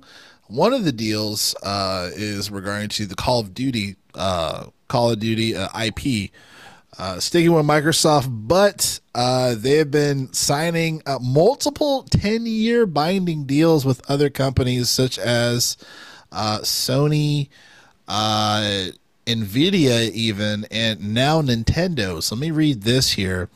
This is from Game Informer. So it says here in quote, Microsoft has signed a binding 10-year legal agreement with Nintendo to bring Call of Duty and Nintendo players, presuming the company's colossal $69 billion acquisition of Activision Blizzard is approved. Since the acquisition announcement last year, Microsoft has been attempting to approve the government agencies such as the U.S. Federal Trade Commission that this acquisition does not fall into any non-monopolistic activity that would not harm competitors like PlayStation. However, Microsoft has had a bit of a rough go at it. To counter, though, the company has been proactive in attempting to get the green light from the FTC, going as far as promising PlayStation that the Call of Duty games will be to continue to come to Sony's consoles and agreeing to bring Call of Duty to Nintendo hardware. Now, Microsoft President and Chair Brad Smith has announced on Twitter that Microsoft has formally signed a legally binding 10-year agreement with Nintendo to bring the Call of Duty games to Nintendo players. The statement says here in quote, Microsoft and Nintendo are now negotiating to sign a binding 10-year legal agreement to bring Call of Duty to Nintendo players, same day as Xbox, with full feature and content parity, So they experience Call of Duty just as Xbox and PlayStation gamers enjoy Call of Duty. We are committed to providing long-term equal access to Call of Duty and other game platforms, bringing more choice to more players and more competition to the gaming market. Lastly, says here, many have already begun to speculate how Activision Blizzard will bring Call of Duty games to Nintendo consoles, which are more traditionally much less powerful than current gen Xbox and PlayStation consoles, with, in quote, full feature and content parity. If I had to guess, Call of Duty will likely go to the route of cloud gaming seen on the Switch, unless Nintendo's next console is set to be significantly more powerful than the piece of hardware. Only time will tell. End quote. Interesting stuff here. I guess a couple of my 2 cents here before I throw it over to you guys is it's interesting, right? So you have this $69 billion investment initially, right? A large percentage of that money, as far as it coming back to Microsoft quickly or quicker compared to their other IPs, it was Call of Duty, right? But now you have these expanding binding agreements that kind of whittle down that return on investment. You know what I mean? So I'm wondering how much money that Microsoft is losing, or that would be deducted from that $69 billion deal that now has to be legally binded with Nintendo, legally binded with Sony, which we knew, right? But then also, I heard NVIDIA, like the NVIDIA streaming service, they'd signed a 10-year deal with them too. So it's like you have all this money that's being deducted from like potential return on investment profits away from Call of Duty. So it's interesting. I guess it doesn't mean that the deal won't go through, but goddamn, they're really making this tough for good old Microsoft. But I will start with Church. What are your thoughts on Nintendo getting a piece of the pie here for another 10 years as far as Call of Duty goes? I mean, I think this is a win all around. It's like Microsoft is willing to, back up the claim. They've been saying like, hey, we have no intention to pull Call of Duty. We're going to do this 10 years. They signed the 10 years. They're willing to, expand the title and give it to more people. So I think it's overall good. Whether or not how that comes out to play in terms of how good it runs is questionable. I know the Switch streams games too as well, so that's always a factor. They could bring the game. It's on though, but is it fun to play? That's a different question. But I think it will be okay because Microsoft is committed to having streaming be part of the future. So it's going to work out just fine. My overall take of this is just that, like you said, Sony's trying to do anything to stop this deal to going through. Some YouTube I was listening to, I think today, was trying to give me some update what's happening with the CMA and the EU. I got to the point, I'm like, you know what? I don't want to fall on the day-to-day of this anymore. Just like it, let me know if it's going to go through, or let me know if it's not going to go through. If concessions are going to happen, that they're going to make some concessions. But Microsoft did say they're not going to divest Activision. That's not a solution. It's like, it's all or nothing for us. It's not worth it if we have to split up the company. And I think that's a big indication of what they want to do. I think it's a good move for gamers overall. So I think they're going to make the money back, so why not? Nice. Your thoughts, Arthur? Talk about return on investment. Guys, Call of Duty on Nintendo Switch to be $70. That's how they get their money back. Let's go. That's for Nintendo. I'm just happy for it. I sent Jarrell a thing. There was that one of the many things. I want to say it came from the Apple Epic trial, because I feel like a lot of things did. If it didn't, it just came around the same time. It felt like there was that story where Microsoft got laughed out of a Nintendo meeting where Microsoft was offered to buy Nintendo, and they got laughed out of there. Now it's like, oh, you want to play? Oh, you want to Call of Duty on your Switch? Yeah, you can write that check to Big G. Let's go. Like, I just think it was funny that. I don't know. That was the first thing I thought of Nintendo just writing that check to Microsoft for Call of Duty. Either way, this is just more of like, if this, it's almost getting to the point where I'm not saying like not saying too big to fail, but like now it kind of like has to go through. Like there's multiple companies and multiple commitments, like decades long commitments being made. So for me, again, outside looking in, I'm not on the day to day. There's a lot of moving parts, just things over my head. Church is talking about concessions. I love popcorn and movies too. Yeah. So a lot of things over my head for a lot of the background stuff. But either way, I like that this is coming to Nintendo. I joke on Nintendo being narrow, but they're increasingly vasting their catalog to their IPs. I think it's a good thing all around. Now, NVIDIA, my thing with NVIDIA is I'm kind of curious of how is this linked to, or will it be linked at all to NVIDIA, like partnering and I don't know if it was like a buyout or partnering with like chat GPT, because that was because smart cookies, we get all the same ads. So it was like around the same time I'm seeing articles for the Microsoft, Nintendo, NVIDIA thing.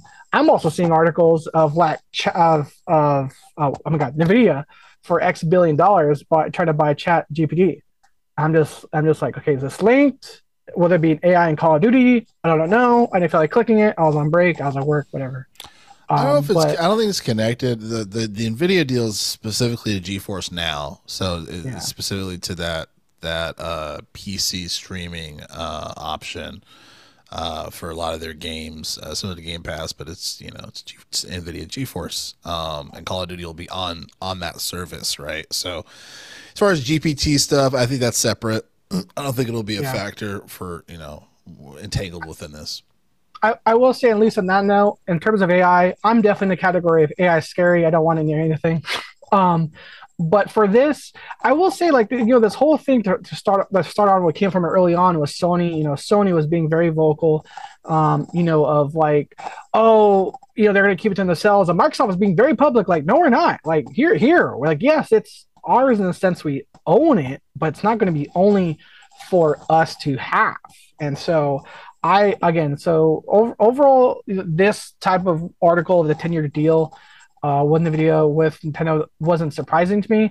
For me, it just goes back to like, well, like when Sony was like, oh, they're hey, they're going to keep it. This is too big of IP to keep to themselves. And a lot of people are like, what are you talking about? Like they've been very public of like they're not keeping to themselves. So I just thought it was article, some of the comments of like, Sony is saying Microsoft's going to keep it to themselves, and hear all the articles and interviews of Microsoft saying the exact opposite. I just thought it was funny of that context there. Yeah, I guess for me it was just a reminder how much money Call of Duty makes and how important it is to the gaming economy. You know what I mean? Like, I feel like this is like the equivalent to like a company saying like, "Hey, we're gonna own bread." You know what I mean? And then everyone's saying, whoa, like, what are you talking about? So it's just, as much as I don't really play Call of Duty anymore because of the people that play Call of Duty, just the factor of how critical of just how much money it makes, in the industry, and just how huge it is. It's like you understand why unfortunately they have to make one every year, just because it makes so much goddamn money. You know what I mean? Because I hear this next Call of Duty is supposed to be a sequel to Modern Warfare 2, so it's supposed to continue that particular remake of that series or whatever it is. So yeah, but yeah, I agree with both of you guys. I think this is essentially at the end of the day a win for Microsoft. To me, it just, if anything, it solidifies other companies being more comfortable with the deal going through, as long as they get their piece of the pie, i.e. Call of Duty 10-year binding agreement. And at the end of the day, I mean, Microsoft is going to have the upper hand. You know what I mean? Just at the end of the day, Microsoft will eventually have the upper hand. And most important, Bobby Kotick will be, not leading Activision, which we don't fucking want. It's like, keep your millions, just get the fuck out of here. Like, you're an awful person. Get the fuck out of here. So that, I'm looking forward to all of that. I am rooting for Microsoft around this. I think they have good intentions. You know what I mean? And I trust Phil, and Phil we trust. I need to make some t-shirts, guys. I need a is it on Game Pass shirt? We gotta get that going. And then I need to get on Game Pass. And then I need Phil we trust. Yeah, I need in Phil we trust, like a coin or a keychain coin or something. Game of His Life podcast and Phil we trust. Yeah, I gotta get some merch going. I was gonna say we need to have that like is on Game Pass like a flashcard or something. 'Cause every time I'm watching E3, is it on Game Pass? And yes, it is. Um, one thing to kind of pivot from this, I don't know Yeah. if anyone else wants to add to the, in my opinion, not shocking deal with Call of Duty. There Yeah. is Nintendo was in the news for something else, mainly in your guys' ballpark of the world. Um, what do you guys, are you guys excited for Nintendo Land opening? Universal Studios? Oh, hell yeah. Yeah, definitely, man. The missus, we can't wait to go. I'm gonna go with my family. I've already gone on the internet, seen the sites, what specialized food you can get. I want to do the Mario Kart, racing that they have there as well. I'm just super excited, and it feels like you in a 2D version of a Mario game. Like you really immerse into the world, so to speak. So I'm excited, man. Uh, Dude, I just hope they expand it more too. It'd be amazing. So Yeah, it definitely seems cool. I mean, obviously, I'm not, as we've discussed, Arthur, I'm not a Nintendo baby. I didn't own.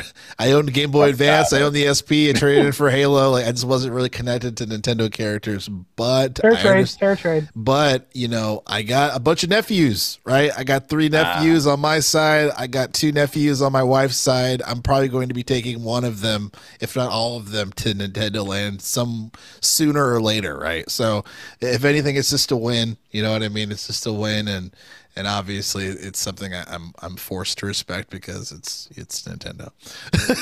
I, but you're not even excited for the Mario movie that's coming out in April, are It you? actually looks good. I'm supposed to take one of my nephews to it, Ah, actually. So okay. yeah, I told him I will go. I would take him, so he's excited. So, yeah. So it looks great too. So I mean, shit. I actually kind of want to see what happens. Yeah, because I want to see how good it is. So, I'll be having a Slurpee and some popcorn or something. Watch that shit. not only are we all co-hosts of the Gamers for Life podcast, not only do we all work from home, we are all in the uncle category. But unfortunately, mine's definitely not in the age range yet of the amusement parks. The one thing I was curious about with this is because because our mutual friend Victor, he went to Nintendo Land in Japan years ago, but that was when it was like COVID and it was like still not really done. So they were in that gray area where they want to show somebody something, but it's COVID. Not everything's done. He was a little disappointed, but he was kind of understood. There are certain things Yeah. like certain attractions you just couldn't go to due to like COVID regulations. It's like, I don't know, like let's say they had a high five simulator, COVID, shut it down, you know. So but You he can't had high five some, Mario. Sorry. It's like, yeah. oh man. Um, Now, Church, because I know you were looking into him, you were looking into it pretty significantly. He Yeah. was mentioning like a virtual wristband Yeah. thing Yeah. that like you link to Certain stuff. access. Is that present at the Universal Hollywood one? Yeah, it's just a wristband that you can go around and just like collect coins throughout the day by like interacting with the environment. So there could be like a question block that you can go like this, Ding. and you can link it up to your group, and whoever has the most coins at the end of the day, you win, blah, blah, blah. And I think you may be able to access a few things. It's just something you can buy. But yeah, I think everything in Japan is going to be here. I mean, in terms of this section of the park, it's like there's only like two new rides in it, right? It's not like oh, there's like four rides you could ride over here.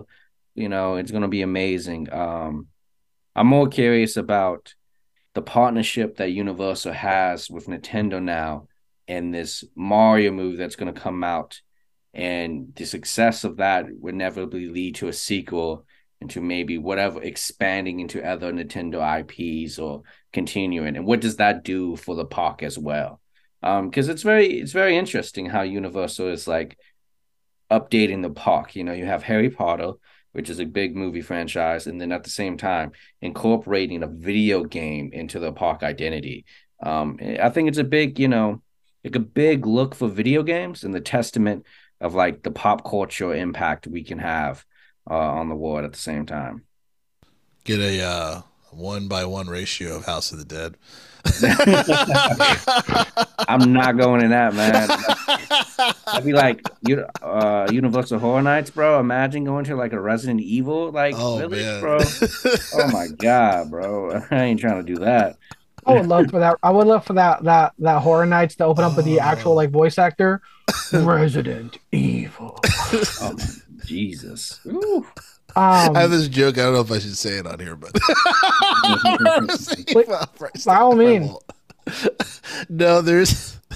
I'll my favorite joke. I'll say it from this notion. Well, I remember when Resident Evil 5 was coming out, right? And then I remember a customer came in, and he's watching the trailer for Resident Evil 5, and customer's like, "Damn, they got people killing blacks now, Resident Evil 5."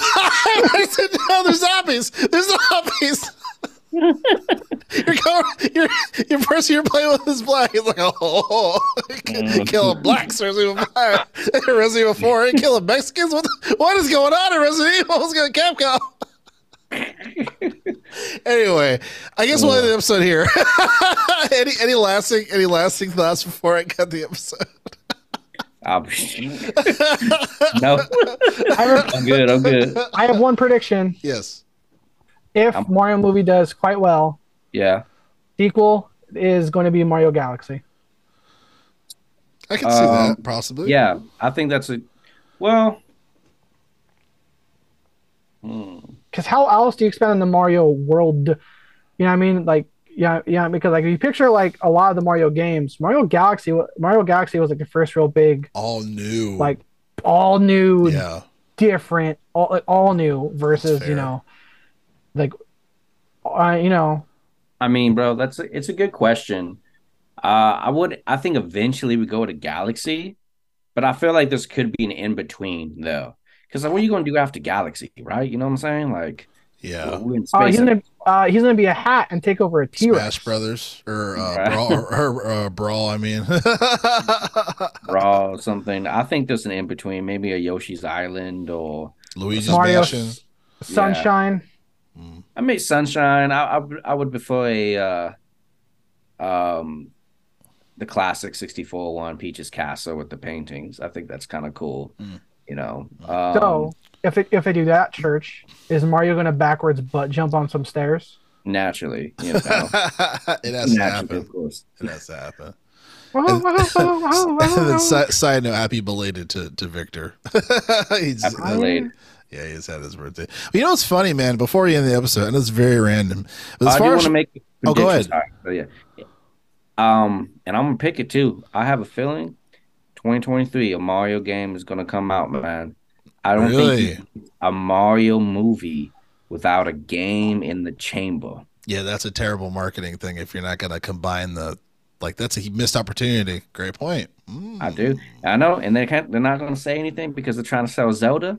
And man, but as soon as June comes around, I think we have a Nintendo Direct to remind you the success of Mario, followed by this game coming out, bro. That's my prediction. Dang, we're gonna start bidding heavy. $55, $75. Take my money. Nah, we a burrito bet kind of group here. we bet the real burritos currency. You got over there. Man, we're talking about chicken, steak. You got no burritos. He's a steak bet. Yeah, steak for a burrito. Where you at, Arthur? I'll bet you a chalupa. Oh man, the chalupa. I don't know. All right. Well, with that being said, we're gonna wrap it up here for the Gamers for Life podcast. No, I was gonna say really quick. Shout out to Rayman Origins. That was a great platformer, and it just kind of people just forgot about it. But as far as great platformers, Rayman Origins, I was like, this is amazing, But maybe it's just I wasn't a Mario guy, so I was like, this is really fucking good. As far as the attempt to make something great platformer. And its successor, Rayman Legends, with one of the best demos I've still ever played. Hey, you want to make how do you make a level better? Make it in sync with Ram Jam Black Betty. That's how you make a boss fight. Nice. Blam, blam, blam, blam. Nice. But But again, wrapping up here for Gamers Life Podcast each and every Friday/Saturday, discussing all things games. I'm one of your hosts, Jarrell. Of course, I'd like to thank my co-hosts here on the podcast, Church and Arthur. With me. All right. Thank you, guys. We will see you next week.